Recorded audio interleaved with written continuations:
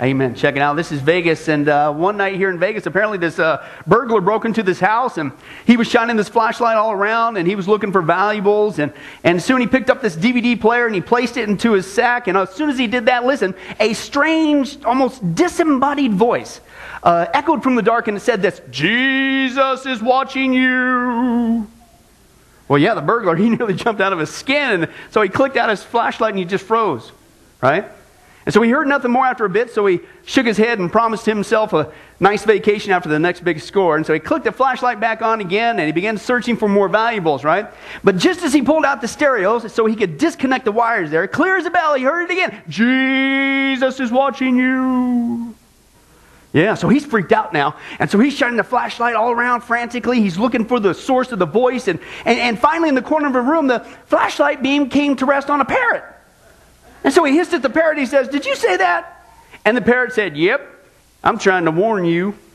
And the burglar, he relaxed. He says, "Come on, warn me, huh? Who are you?" And the parrot replied, "Moses." And the burglar laughed. He said, "Come on, what kind of stupid people would name a parrot Moses?"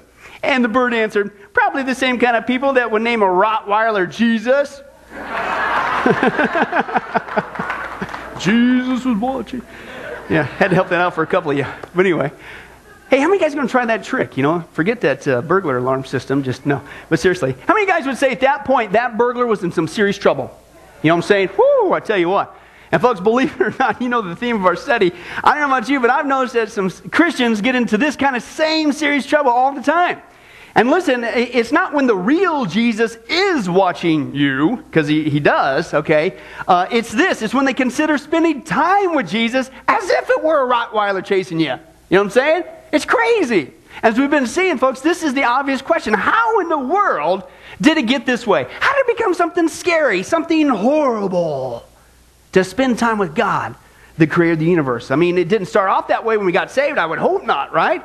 I mean, when we first got saved, we couldn't wait to spend time with God. We longed to be with God. We loved God, right? And so, see, that's the issue, guys. And what we've been seeing, folks, is the reason why it gets this way, what I've learned over the years, is simply this. All it takes is just this one act when you lose sight of what we really have in Jesus Christ, what he really died on the cross for, and that was a beautiful, loving, intimate, personal relationship with the creator of the universe. That's what he died on the cross for, not this churchianity stuff. Okay? And I'm telling you, once we lose sight of that, just like that, it doesn't take a week or a month, just like that, overnight, your once vibrant, loving, awesome walk with Jesus just turned into that dry, stale, boring, man-made religion called churchianity. As we've been seeing, folks, this is a horrible, wretched disease. It's rotten to the core. And unfortunately, it seems to be spreading across the American church. Okay, unfortunately. Therefore, to stave off this horrible, wretched disease called churchianity, we're going to continue in our study, Renewing Your Faith. Turn to somebody and say, hey, it's time to renew your faith. Okay? It's time to renew your faith. And what we're doing is revisiting the so-called basics of Christianity. You know, the things we do as Christians. Okay? The basics of Christianity, but this time through a renewed set of eyes. And we're looking at those things again through the eyes of a relationship. A personal, loving, intimate, beautiful relationship with the creator of the universe. Why? Thanks for asking, Joey. Because that's what we got. Right? That's what we got. We need to be reminded of that. Don't forget that. Okay? And the first basic thing we saw we need to get reacquainted with was a renewed prayer life. Okay? The second thing was a renewed worship. Okay? The third thing was a renewed service. And last time, if you were here, we saw the fourth thing was a renewed Bible study. Okay? And there we saw just the first question we could pose is why? Why do we study the Bible? Well, what we saw there is the reason why we study the Bible is because, hello, it came from God. Okay? I mean, this book came from God. This came from the creator of the universe. Woo! I mean, you would think that would be enough to get you in there. Okay? And then when you get in there, we saw that, listen, it didn't just come from God, that through Jesus we become the children of God. And so when you get in that book, you see all the love letters that God wrote towards us. All his promises, all his great feelings that he has towards you and I as children just became applicable to us. It's all there if you just read it. It's encouraging. And then we saw in Joshua there, if you recall, if you do what God says, because again, name one command that's not for our good. They're all for our good. When you get in there and you simply do what he says, you are prosperous and successful in all you do. Why? Because God's way is the best way to have the best possible life this side of heaven. Amen? We forget that. Not the world's way. That's a lie from the pit of hell. Okay? But that's just the first question. The second question we need to look at when it comes to renewing our Bible study is, all right, then what is it? We know why, because hello, this came from God. But what is it? Well, thanks for asking, Robert. You're on the ball once again. Let's listen to God. So open your Bibles to 2 Timothy chapter 3. All right? We're actually going to read, I think, pretty much the whole chapter here, because I want to get you the context of the final portion that I really want to deal with. But you need to get the context, okay, of what Bible study really is. Okay, let's take a look there. 2 Timothy. If you find 1 Timothy, what do you do? Go to the right. Man, whew, I was a little concerned there for a second. But that's right. 2 Timothy chapter 3 and verses 1 through 17. Okay, Paul's going to talk about the last days. I don't know about you, but reading what we're about ready to read, I'm kind of thinking you don't want to be in the 7-year tribulation. You don't want to be in the last days. Okay, it's going to be horrible. And I think we can see why it's going to be so horrible. People are going to reject God's word. Okay, that's just one of the aspects of that. But let's take a look there. 2 Timothy chapter 3, verse 1 says, "But mark this, there's going to be terrible times in the last days." Well, how do you know? Well, listen to this. "People will be lovers of themselves, lovers of money. They're going to be boastful and proud and abusive and disobedient to their parents. They're going to be ungrateful, unholy, without love, unforgiving, slanderous, without self-control, brutal, not lovers of the good. They're treacherous, rash, conceited, lovers of pleasure rather than lovers of God." Oh, can I tell you something? Just turn on your TV. Every single one of those is happening right now. That means we're in the last days. But that's a side note. "Having the form of godliness, but denying its power, have nothing to do with them. These are the kind that worm their way into homes and gain control over weak-willed women who are loaded down with sins and swayed by all kinds of evil desires. They're always learning, but they're never able to acknowledge the truth. Just as Jannes and Jambres, who opposed Moses, so also these men oppose the truth. Men of depraved minds, who as far as the faith is concerned, are rejected. They're fake. But they will not get very far, because you can't fool God. As is in the case of those men, their folly will be clear to everyone." Now, Paul starts to go to Timothy. That's what it's going to be like in the last days. He says, now you, however, Christian, something different needs to be going on here. First of all, you know all about my teaching, Paul says, my way of life, my purpose, faith, patience, love, endurance. Notice those are completely opposite of the other list. Okay, persecution, suffering, what kind of things happened to me in Antioch, Iconium, and Lystra? The persecutions I endured, yet the Lord rescued me from all of them. In fact, everyone who wants to live a godly life in Christ Jesus will be persecuted. Have you noticed that? Listen, it isn't just that whole list of immoral behavior, ungodly behavior is happening right now. But when you're out there living a godly life in Jesus Christ, your life illuminates that. And what do? They attack it. They want to shut the light out. Yet we're called to be a light of the world, okay? So he continues on. He says this, though. He says, listen, you're going to be persecuted. And he says, while evil men and impostors will go from bad to worse, deceiving and being deceived, it's going to be a horrible time. But as for you, Christian, Timothy, continue in what you have learned, okay, and have become convinced of, because you know those from whom you've learned it, and how from infancy you have known what? The Holy Scriptures, which are able to make you wise for salvation through Christ Jesus. And I said all that context to get to this classic passage. All Scripture is what? God-breathed, and it's useful for teaching, rebuking, correcting, and training in righteousness. Why? So that the man of God may be thoroughly equipped for every good work. Now, once you grab the context of what's going on here, we clearly see the Bible obviously warns us in the last days. This one's an easy one to see. That in the last days, the moral fabric of our society is going to completely break down, right? And a good thing, we see no signs of that happening. Yeah, whatever, it's all over, okay? It's going to be a horrible time. Why? Because he says their people don't want to listen to the Scripture. In fact, he calls out a couple examples there and say they actually reject it. They resist it to their own detriment. Okay, again, God's way is the best way always. Okay, is the deal. And so Paul tells Timothy that, listen, the Bible is not only coming from God, it's God-breathed. Listen, it is useful. It's good. Okay? And he says it's good for teaching, rebuking, correcting, and training in righteousness. It is not for our bad, it's for our good. Okay? Gee whiz, I wonder what we can do to stave off moral decay. Get in the Bible, okay? Is what's going on. And this is why I got you in the context to set you up. This is why I think Paul drilled it home into Timothy's head in the previous chapter, chapter 2, that when you get into the Bible, don't just acknowledge and stare at it and go, wow, that's a useful book. I probably should be getting in there sometime. He says when you get into it, I mean really get into it. And that's what he's saying here in the previous chapter, I believe, to Timothy. Here's what he says, 2 Timothy chapter 2, verse 15. He says, do your best. Pay attention to that. We're going to focus on that Greek word. Do your best to present yourselves to God as one approved, a worker who does not need to be ashamed of what? One who correctly handles the word of truth is what he's talking about there. Now here's what's neat there. The phrase there, do your best, is actually the Greek word spoudazo. Let's say that. Doesn't that sound like a fancy Italian ice cream at the Venetian? Yes, give me a cup of that spoudazo. Doesn't it? But it's not. Let me tell you what it is. Okay, it means, listen, spoudazo. It means to make haste, to exert oneself, to give diligence to, i.e. we say study.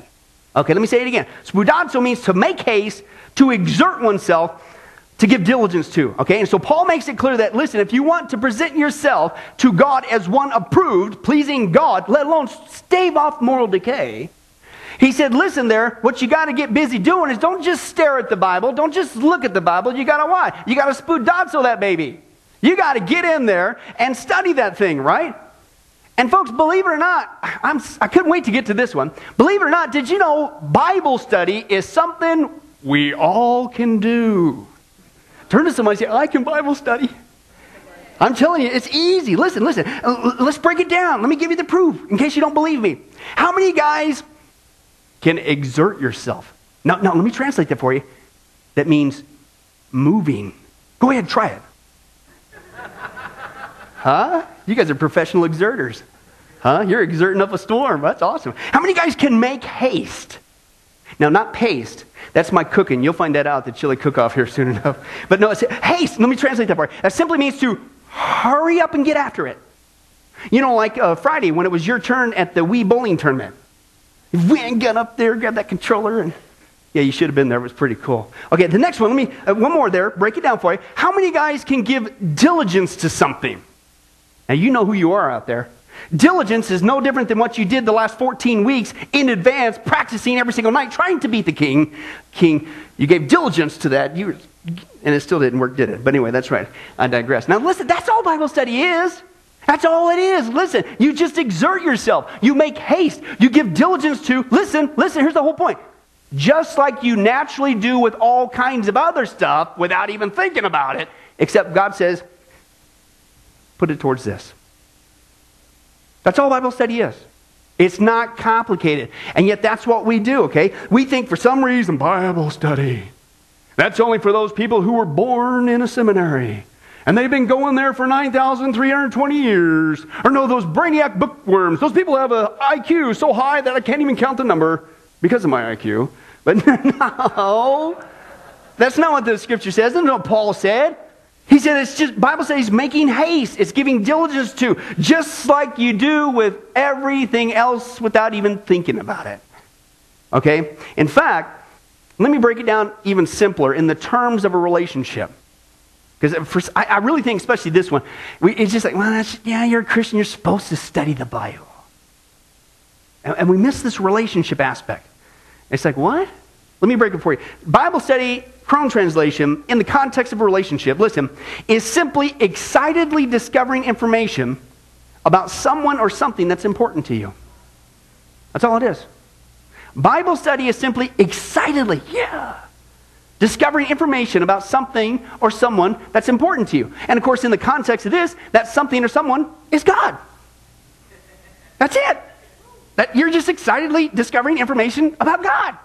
That's all. It's not complex, folks. It's absolutely easy. In fact, let me demonstrate again. Just like with prayer, just like with worship, just like with serving, God picks something all of us can do. Yes, even Bible study, okay? Listen to this. For instance, how many guys can read about some particular topic or some person or personage that you consider interesting or important? Raise your hand. Okay, praise God. Okay, guess what? You know how to study the Bible whether you realize it or not. Turn to somebody and say, you brainiac, you. Yeah, man. Woo! Right? Hey, how many guys can read and digest a multitude of facts or figures about a particular topic that you find interesting? Raise your hand. All right? Well, you know how to study the Bible, okay? Turn to somebody and say, you bookworm, we're going to get you some glasses with tape right here in the middle, man. Man. Let me give you one more, folks. I'm telling you, I got to break this down for you. How many of you guys have been able to passionately read for hours and hours, spend a whole afternoon on that book you just couldn't wait to get into? And if somebody dare make the mistake of knocking on that door, well, guess what? You know how to study the Bible, whether you realize it or not. Turn to somebody and say, you Einstein, you. IQ off the chart. Folks, that's all Bible study is. Nothing more, nothing less. We are the ones who make it complicated. It's just excitedly discovering information about something or someone important to you. In the context of this, it's God. And what's more exciting than that? Okay? That's all it is, okay? And this is precisely the point. Surely if there's ever one book on the planet that we are blocking all oodles of time, I mean, every single day, studying it, we're memorizing it, we're reading it passionately, hours after. It's got to be the Bible, right? I mean, this came from God. This is the creator of the universe. It's got all the great promises we saw last week. It's encouraging. It helps us to be prosperous and successful. All we do, this is what we're doing every single day. Got to do it again. Man, I thought you had it for sure this week, but it didn't work. No. I wish it was. Okay? Hey, folks, when it comes to studying the Bible, come on, let's be honest. In the American church, man, it's not something we look forward to. It's not something we exert ourselves to or diligence. We look for excuses of not having to do. Okay? And folks, I'm telling you, once you get here, you could deny it all you want, you've got that disease. Blech, churchianity. And it starts to produce a couple horrible side effects. And the first side effect, when you got that attitude towards the Scripture, it sets yourself up for some major messes. I'm serious, man. It's just like you're your own worst enemy. Okay, when you do this about the Bible, okay? I don't know if you've noticed or not, folks, but did you know our lack of biblical knowledge, okay, sometimes comes back to bite us? Have you noticed that? In fact, let me give you one example. I wish I was making this up, but this actually happened. I'm not making it up. Let's take a look at what happened to this guy. Let's take a look. I was in church a few years ago. I was in this big gig, it was like 1,500 people, and it went pretty good. I did okay, and there was a big line of people asking for my autograph after the show. And I'm like, I was homeschooled, I could do this. So the first lady, she walks up to me, she goes, would you put your favorite Bible verse underneath your name for me?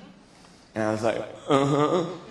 So I took it and I was like, Tim, my favorite verse is Psalm 34, verse 8. It says, taste and see that the Lord is good, happy are those who take refuge in him. But that night I forgot the verse. I just blanked. You know how sometimes your mind blanks? You know, like when you were dressing today. You know what I'm talking about? You know, it's just like, what am I doing? And so anyway, I was like, I had to pick. I can't just write the Bible, you know. I knew it was a psalm, so the psalm, I just picked a psalm. So I picked, okay, Psalm 38:7. Said, that can't be a bad one. So I, like an idiot, I did them all like that. So Tim Hawkins, Psalm 38:7. I'm driving home that night, and I'm like, oh, no. I hope that was a good verse. Oh, Lord, help me. So I get home and I look up Psalm 38:7 in my Bible, and to my horror, it says, lo, I have a painful disease in my loins.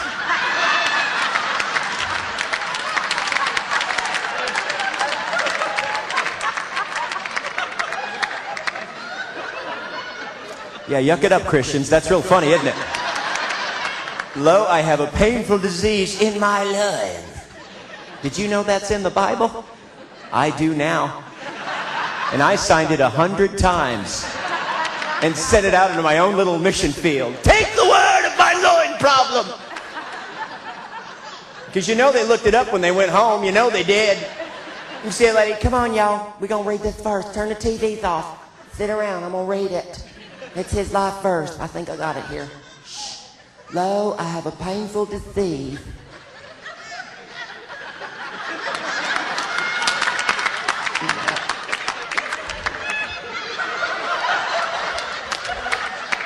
I shook his hand.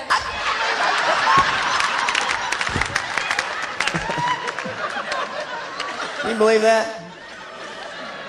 Some of you don't get that. Lo, I have a painful disease in my loins. You ain't gonna see that verse cross-stitched on a pillow. Unless it's a special pillow, I guess. I don't know. Can you believe that actually happened? But the whole point is this. How many guys would say that guy's lack of biblical knowledge came back and bit him? You know what I'm saying? Kind of the rough way, okay? And here's the point, folks. How many messes in life could you and I avoid if we just get back to Bible study, okay? Knowing the Bible more. And granted, I mean, that example is not only true, but it was funny, right? But folks, let's be honest for a moment there. Sometimes the messes we create in life, they're not that funny at all, are they? Okay? And so this is why the Bible says when we get busy studying it, hey, listen, it creates less messes, not more. And this is what we need to keep in mind. This is what the psalmist encourages you and I. Psalm 119, 2, 5, 9, 93, and 105 hike. It says this, blessed are those who keep his statutes and seek him, God, with all their heart. They do no wrong. Why? Because they follow his ways. Oh, that my ways were steadfast in obeying your decrees. Then I would not be put to shame when I consider all your commands. How can a young person stay on the path of purity? By living according to your word. I will never forget your precepts, for by them you have preserved my life. Your word is a lamp for my feet and a light for my path. In other words, the psalmist clearly tells you and I, listen, Christian, the Bible keeps me out of dark and it creates less messes. That's what he's saying there. If you're sick and tired of creating messes in life, if you're sick and tired as a Christian walking around in the dark, keep going down the wrong path, ending up in shameful, rotten situations, what do you got to do? Get back to studying the Bible. Not just once in a while. Don't just stare at it, but really get into it with all your heart. Don't forget it, being steadfast, because it's for our benefit, not our torture. It's good. Okay? It creates less messes. The second horrible side effect, if you're actually there as a Christian and you're making up excuses, anything that you could think of as to why you can't get in the Bible, you got churchianity disease. And to not only listen creates more messes, the second thing is you start to get all dried up. Okay, that's the kind of a Christianese word that we use, right? You ever use that? Man, I just feel like I'm in a desert experience with the Word of God. You know, feels like Jesus is God's a million miles away. You ever been there? And it does happen. Okay? But the Bible says, listen, what makes matters worse is we not only don't go to the Bible so we create more messes. Listen, okay, we make matters worse by turning to other things than God in His Word when the trials hit. And do you think that helps anything?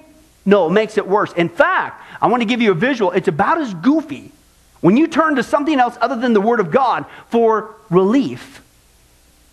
It's about as goofy as what this guy's doing. Let's take a look at his behavior. Every day we're faced with choices. Every day we have to decide. We have to decide what's going to fill our day, what things we're going to give our attention to. And sometimes the things we choose seem harmless enough and are all right for us at first, but still just a little off, not as satisfying as we thought they'd be. But we're not quite sure. So we try more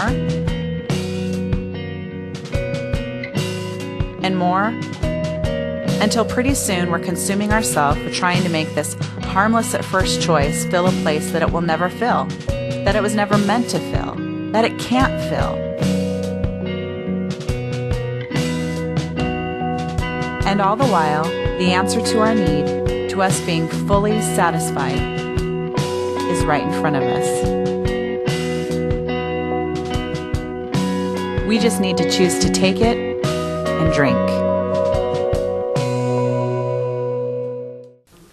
Wow. All right, Tom, I'm going to try to be gentle with this one, but how many guys would say that guy's probably not the sharpest knife in the drawer? You know what I'm saying there? Woo-wee. Maybe he's a few clowns short of a circus or a few fries short of a Happy Meal. His peas done slid out of his casserole. The cheese is slid off his cracker. He couldn't pour water out of a boot with the instructions on the heel. He's about as smart as fish bait. His chimney's clogged. He forgot to pay his brain bill. He fell out the goofball tree and he hit every branch on the way down. His intellect is rivaled by garden tools. And his wheels are spinning, but his hamster's done dead. Okay, I'm trying to be kind.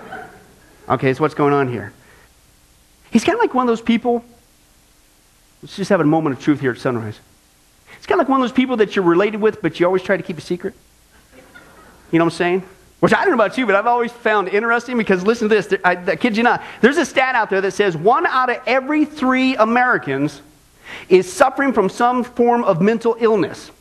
So think about that. If you think of right now of 2 of your best friends and they're okay, it's you. Turn to somebody and encourage them with this word today. You're somebody else's weirdo. and so am I, et cetera, et cetera. Okay, but seriously, folks, how many guys would say, give me a break? I mean, if this really happened, this guy, he wasn't just drinking sand. Come on.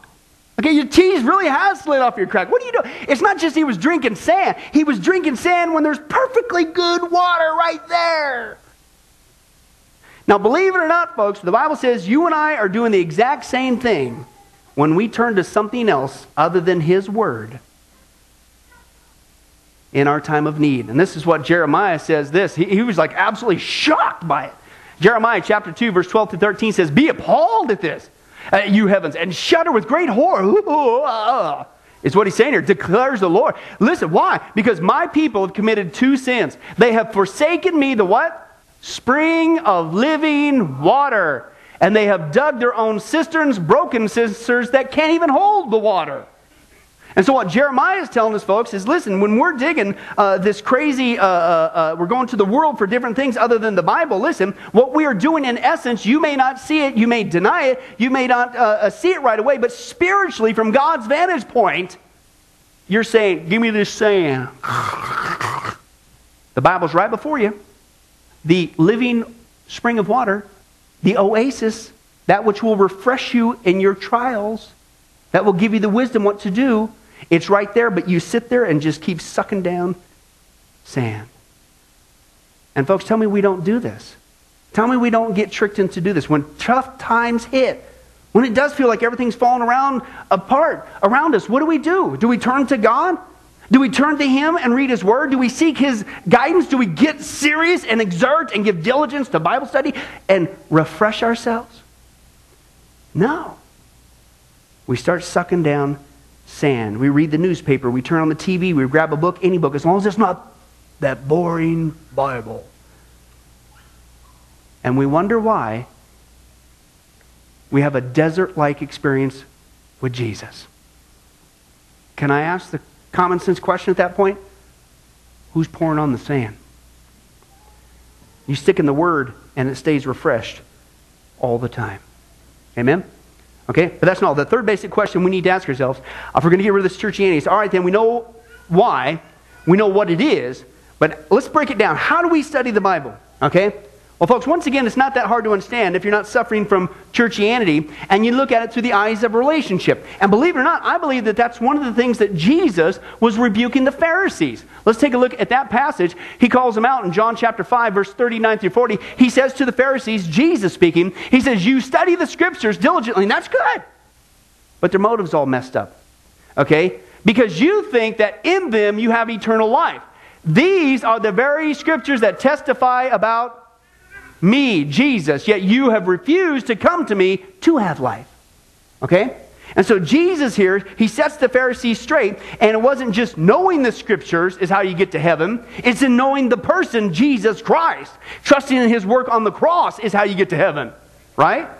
It's not just, if I just study the Bible, because can I tell you something? I can tell you testimonies of people who have graduated in doctorates in seminaries, and they're still not born again. Just studying this doesn't save you. That's what the Pharisees were doing with the Word of God. Okay, with the law. And Jesus said, you're missing the whole point, okay? And again, hopefully nobody's making that same mistake here today. But here's my point. We may not make that first mistake of thinking it's just knowing the Bible. Oh, I go to heaven. I think we do make the second mistake, though, that Jesus clarified there. And He said, listen, the important part was the Scriptures testify or speak about who? Jesus. Okay, in other words, when you read the Bible, this book is a book all about Jesus. Okay, Old and New Testament, right? And think about it, from Genesis 3:15, right? From the great promise that after Adam and Eve sinned, that God would send the seed of the woman is going to crush the head of the serpent. That's Jesus. Way back in Genesis. You get through the Old Testament and throughout the priesthood, the tabernacle, and all the priestly things, the dietary laws, all of that typified, pointing toward Jesus Christ. You got King David and his kingdom. The one from the lineage of David would come. You have Jesus, of course, in the New Testament. But even at the very last book, the book of Revelation, the revelation of Jesus Christ. He's coming back. He's the King of kings, the Lord of lords. He's going to set up His millennial kingdom. It's going to be awesome. It's going to be great. At a time with a new heavens and a new earth and no more sin. It's all about Jesus. So when we study the Scripture, That's our mindset. This is not some entrance exam into heaven. I disagree, strongly agree, or favorably. No. When we're in the Bible, we're going in with the mindset, it's all about Jesus. Listen, which means God has left a resource behind for us that we can get to know Jesus better before we see him face to face. Isn't that awesome? Okay, and that's why the first way we don't study the Bible is with this attitude of carelessness. Okay? And that's right, to help illustrate the foolishness of doing this in our personal relationship with God, we're going to look at through the eyes of another personal relationship with the Mike and Carol Show. Come on down, guys. Yay, get it for Mike and Carol. All right. And we're going to take a look here. I'm going to get them all mic'd up here. And what Mike and Carol are going to do is Carol, she's been away on a business trip for a long time. Okay? And but the good thing is she wrote Mike 66 love letters, okay, and 66 love letters to let them, to work on a relationship and to improve while she was gone, okay, and to encourage him. So, how are we doing on the mics? Mics all ready to go? Hello? Yep. All right, we're good to go. Okay, so, and so she's going to come home finally. Hello? From her, hello, Mike, I'm glad you're there. Give me a hug. I love it's on video too, buddy. All right, so she's coming home finally from this long business trip. She wrote the letters, and she's going to see him, be glad to see him, but she's going to confront him on, hey, how'd you like my letters? And he's going to have this attitude of carelessness. And let's see how it goes. You guys tell me. Hi, honey, I'm home. I really missed you. Sorry I was gone such a long time, but I did leave you love letters to read. Yeah, those love letters, yeah. You did read them, right? Well, I was really busy, honey. Between work and golfing and fishing, and I really didn't have time. But I won $1,000 at the Reno in the poker tournament. We can go out to have a nice dinner. And you know what else I did, honey? I took all the love letters and I put them on the coffee table so when people come in, they can look at them and see how much I love you. Isn't that impressive? Impressive? I would have been more impressed if you would have read them. Why did you just put them on the table for other people to see? And then you say you were too busy? Oh, really? I mean, I came in and you're reading magazines and watching TV. You had to have some time to read them. I tried to write them so we could improve our relationship while I was gone. Does this mean we're not going to dinner? I don't think so. Yeah. Let's see, guys. Wow. Man. Give me a break. I mean, what a husband, huh? Sorry, Mike, but man, you don't have time to read your wife's love letters, but you can read the newspaper and watch TV, some other thing. Come on, what are you doing? You stack them all in a big old giant pile there on the coffee table for people to stare at. Woo! Great husband, okay? And you know exactly where I'm going. Remember, this is a book about Jesus. There's 66 books in here. They're love letters from God. It's all about Jesus. And we don't have time to get into them. But we can read that or watch that TV. We could read a book, any book, newspaper, anything and everything but the Bible. And then get this. I don't know if you've noticed this. And then we have the giant family Bible. You know that big one that you got to truck in with the wheelbarrow? And where do you put that thing?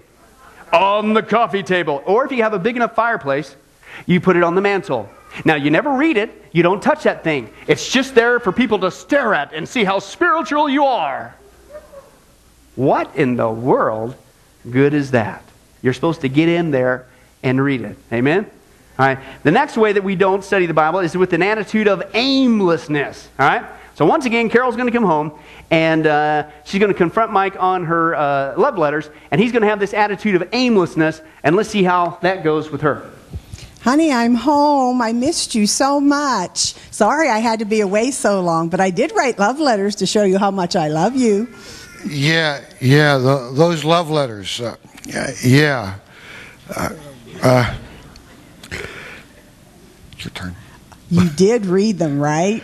Well, I started to, but I I really started to, honey, but I really didn't understand them. You know, I'm a man, okay, and I'm not into the mushy things like that, you know. So I really didn't read them, and I'm sorry, but maybe I ought to take a class on how to read love letters. Take a class? What do you think? Yeah, take a class in love letters. I don't think so. I don't know what you have to do. Maybe women are not the same as men, but to take a class to understand how much I love you? Really? That's ridiculous. I guess this really means we're not going out to dinner, huh? Definitely. Oh, yeah. Give it up for that one. Man, all right. So here you go. You say you can't read your wife love letters because they're too difficult to understand, and so you just quit and you never get around to doing it. And then you talk about an insult saying, well, maybe you actually need a class to read a love letter. How about just pick one up and get started, right, Carol? There you go, right? And so here's the point, folks. Why do we do that with God? We're doing the exact same thing. Okay, we say, well, I can't read the Bible because I just can't understand it. You know, I just need to take a class. Hey, here's a nifty thought. How about just pick it up and start reading? And just like anything that's new in life, the more you read it, the more you begin to understand. But get in there and just read it. Okay? All those are excuses to keep you out of it. The third and final one that we're going to take a look at is Mike's going to be confronted by Carol, except this time he's going to do this attitude of impressiveness. Ooh. Right? And let's see how this flies with Carol one more time. Honey, I'm home. I sure did miss you, but I'm sorry I was gone so long. But I did write love letters so that we can have our relationship grow stronger. Yeah. Those love letters. Yeah. Yeah, those love letters. You did read them, right? Well, you know, honey, I started reading one this morning before I went to work, and I you know, and last night, get this, honey, last night I read 15 of them, okay? I beat my old record of 14. What do you think of that? Well, I guess it's good that you read them, but what did you get from them? Do you understand how much I love you? Do you know anything more about me? Well, well, no. I'm getting myself into a pickle in this one. But honey, just think. I beat my old record of 14, okay? I made 15 of them. And, you know, I'm your man. Come on, I beat my record. Just think, isn't that great? No, not really.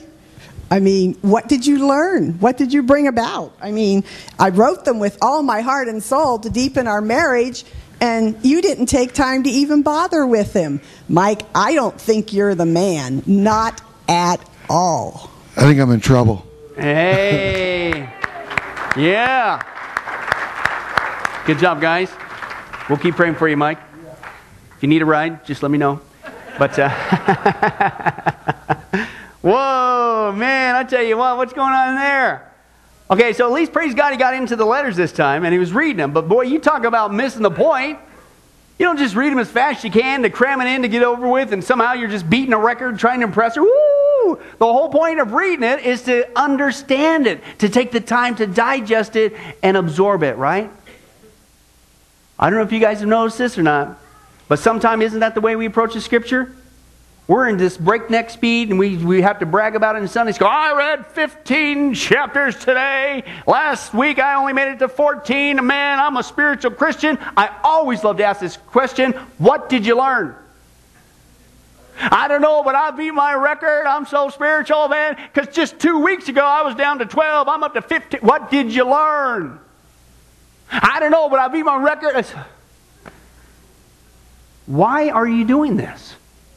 This is a book about Jesus. It's not just memorizing a bunch of factoids. It's not trying to impress him. Excuse me. He wants you to learn about him.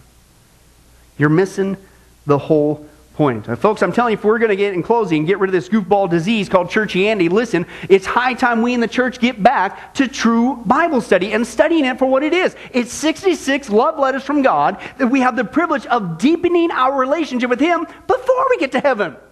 And folks, I'm telling you, the good news is once we get back to that, listen, it doesn't just deepen our walk with God. It doesn't just soothe our pain. It doesn't just give us the ability to make purpose and value out of all of our trials, and God does something significant with us. But it gives us the ability to be a mouthpiece to share that same information with other people so that it could bless them as well. Like it did with this guy. Let's take a look at Nick. I wasn't ready.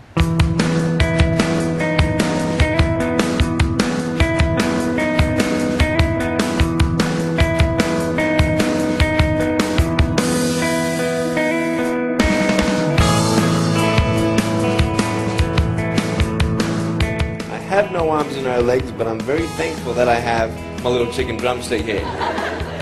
People freak out when they see me for the first time. It's so cool. I was at a water slide all by myself. Everyone obviously at the bottom of the slide is looking up and waiting for other people to come down, and here I come and they're freaking out. They're like, you know, like this. And I was so tempted to look at myself and go, what happened? You know? And there were times where I sort of looked at my life and thinking, well, I can't do this and I can't do that.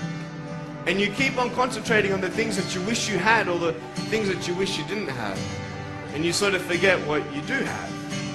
And there's no point, I believe, in my life where I wish I had arms and legs, I wish I had arms and legs, I wish I had arms and legs, because wishing won't help. But what I've seen in life are just a couple key principles, and the first thing that I've seen is to be thankful.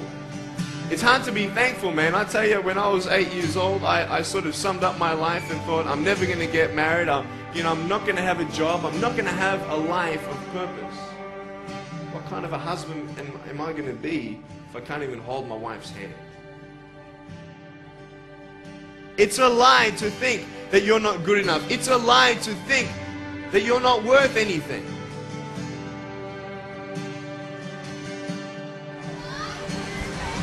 One more. Woo! It's freezing, I can't feel my hands. I love life. You know, so many people come and say, how come you smile so much? And I'm like, well, it's a long story. But it's very simple at the same time. You see, it's very hard to smile sometimes in life. There are things that happen that you don't know and you don't understand, and you don't know if you're going to get through it. You know, you go through your storms in life and you don't know how long this storm's going to be. And today I want to share with you some principles that I've learned in my life that you can use in yours.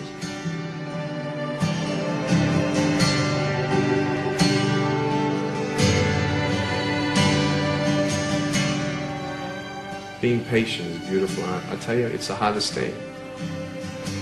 But I realize I may not have hands to hold my wife's hand, but when the time comes, I'll be able to hold her heart. I don't need hands to hold her heart. You know, it is scary to know how many girls have eating disorders. It is scary to know how many people are just angry at life because of their situation at home and angry at others. It's scary to know how many people actually feel like they're worth nothing. Every single girl right here, right now, I want you to know that you are beautiful. You are gorgeous just the way you are. And you boys, you're the man.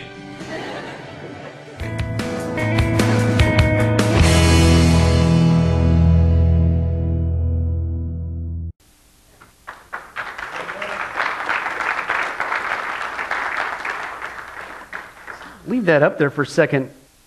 No arms, no legs, no worries. How in the world can he do that? How can he literally have no worries? How can he have no worries and speak with such great joy?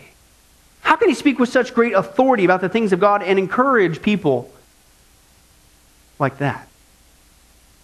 If you know anything about Nick and you know his testimony, and if you're paying attention, what did he have right next to his little chicken drumstick, he called it? It was the Bible. And part of his testimony, I don't have time to go into, but part of his testimony is a young boy, I believe, as 8 years old, he was about ready to commit suicide in the bathtub. because he thought that his life had no value and it had no meaning and purpose being born like that. And it was God's word that saved him and encouraged him that God can still do something splendid in that. And so now he has a global ministry where he goes around and he encourages people from that same message that came from where? Right here. Can you imagine how different Las Vegas would be? Let alone our whole planet. If we would just take the time to dive into God's Word, just like Nick, and get busy sharing God's 66 love letters to a lost and dying world so that people can know that in Jesus Christ, God can do something splendid with your life, no matter how messed up it's been. And that even people like, after what Mike has done, he's still the man. Amen? Let's get busy sharing that with the people around us. But we need to study it ourselves first. Let's pray. Well, hi, this is Pastor Billy Crone of Sunrise Baptist Church and Get a Life Ministries, and I hope you enjoyed today's study. But in closing, before you go, let me ask you one final question. If you were to die today, are you sure that you go to heaven and not hell? You see, here's the problem. The Bible says that nobody automatically gets to go to heaven. And that's because God is holy and we are not. The Bible says that the wages of our sin or our unholiness or the wrong things that we have done have separated us from God. And the wages of our sin or unholiness means that we deserve to die and receive God's judgment to go to hell and not heaven. In other words, we're disqualified for heaven. And that's because God being holy and us being not, the two cannot mix. So what are we going to do? Well, that's bad enough. The other problem is we don't even want to admit this dilemma, even though God already knows it all. And so out of love, God gave us something called the Ten Commandments to show us that we're really disqualified for heaven. We're not holy. We're not perfect like Him. Let's take a look at just a few of those here today. The Bible says, the Ten Commandments says, you shall not bear false witness. That means lying. How many of you ever told a lie before? Well, those of you who didn't raise your hand, you just did. Okay, let's be honest, folks. Let's not tell another lie. We've all lied. Well, believe it or not, that disqualifies you for heaven. That's how holy God is. He is the truth. He does not lie. And so that makes us a liar. Another of the Ten Commandments says, you shall not steal. Okay? How many have ever taken anything without permission? Well, all of our hands should have went up at that one. We've already said we're a bunch of liars. Okay, well, we've all done that. And it doesn't have to be a bank. It could be a pencil in the third grade. That means that we're a thief. Okay? The Bible says that God is so holy, even His name is holy. And that's why one of the Ten Commandments says, you shall not use the Lord's name in vain. Hey, folks, isn't it ironic how now the blessed name of Jesus Christ, the Bible says there's no other name under heaven by which men might be saved, Jesus Christ, has now become a cuss word? Folks, the Bible says that's the sin of blasphemy, okay? And folks, let's be honest. We've used God's name in vain before. The Bible also says in the Ten Commandments, you shall not commit adultery. And Jesus takes the standard even higher. He says, listen, it's not just physical adultery. He says, surely I tell you that if you look at another person with lust in your eye, you've committed adultery in your heart. God looks at the heart. One more out of the Ten Commandments says, you shall not murder. And you might say, well, hey, I haven't done that one. Really? The Bible says that the sin of hatred is akin to the sin of murder. You, in other words, in your heart, wish they were dead. You pulled the trigger, if you will, in your own heart. And the Bible says God sees that, and it's just as bad. He knows the mind, He knows the hearts, the thoughts, and the intents that we have. Folks, that's just 5 out of the 10 Commandments. How you doing? Not very well. None of us can keep them. They're God's x-ray to show us that we're disqualified. And so when, not if, your time comes, because we're all marching towards the grave at different speeds, you're going to have to stand before God.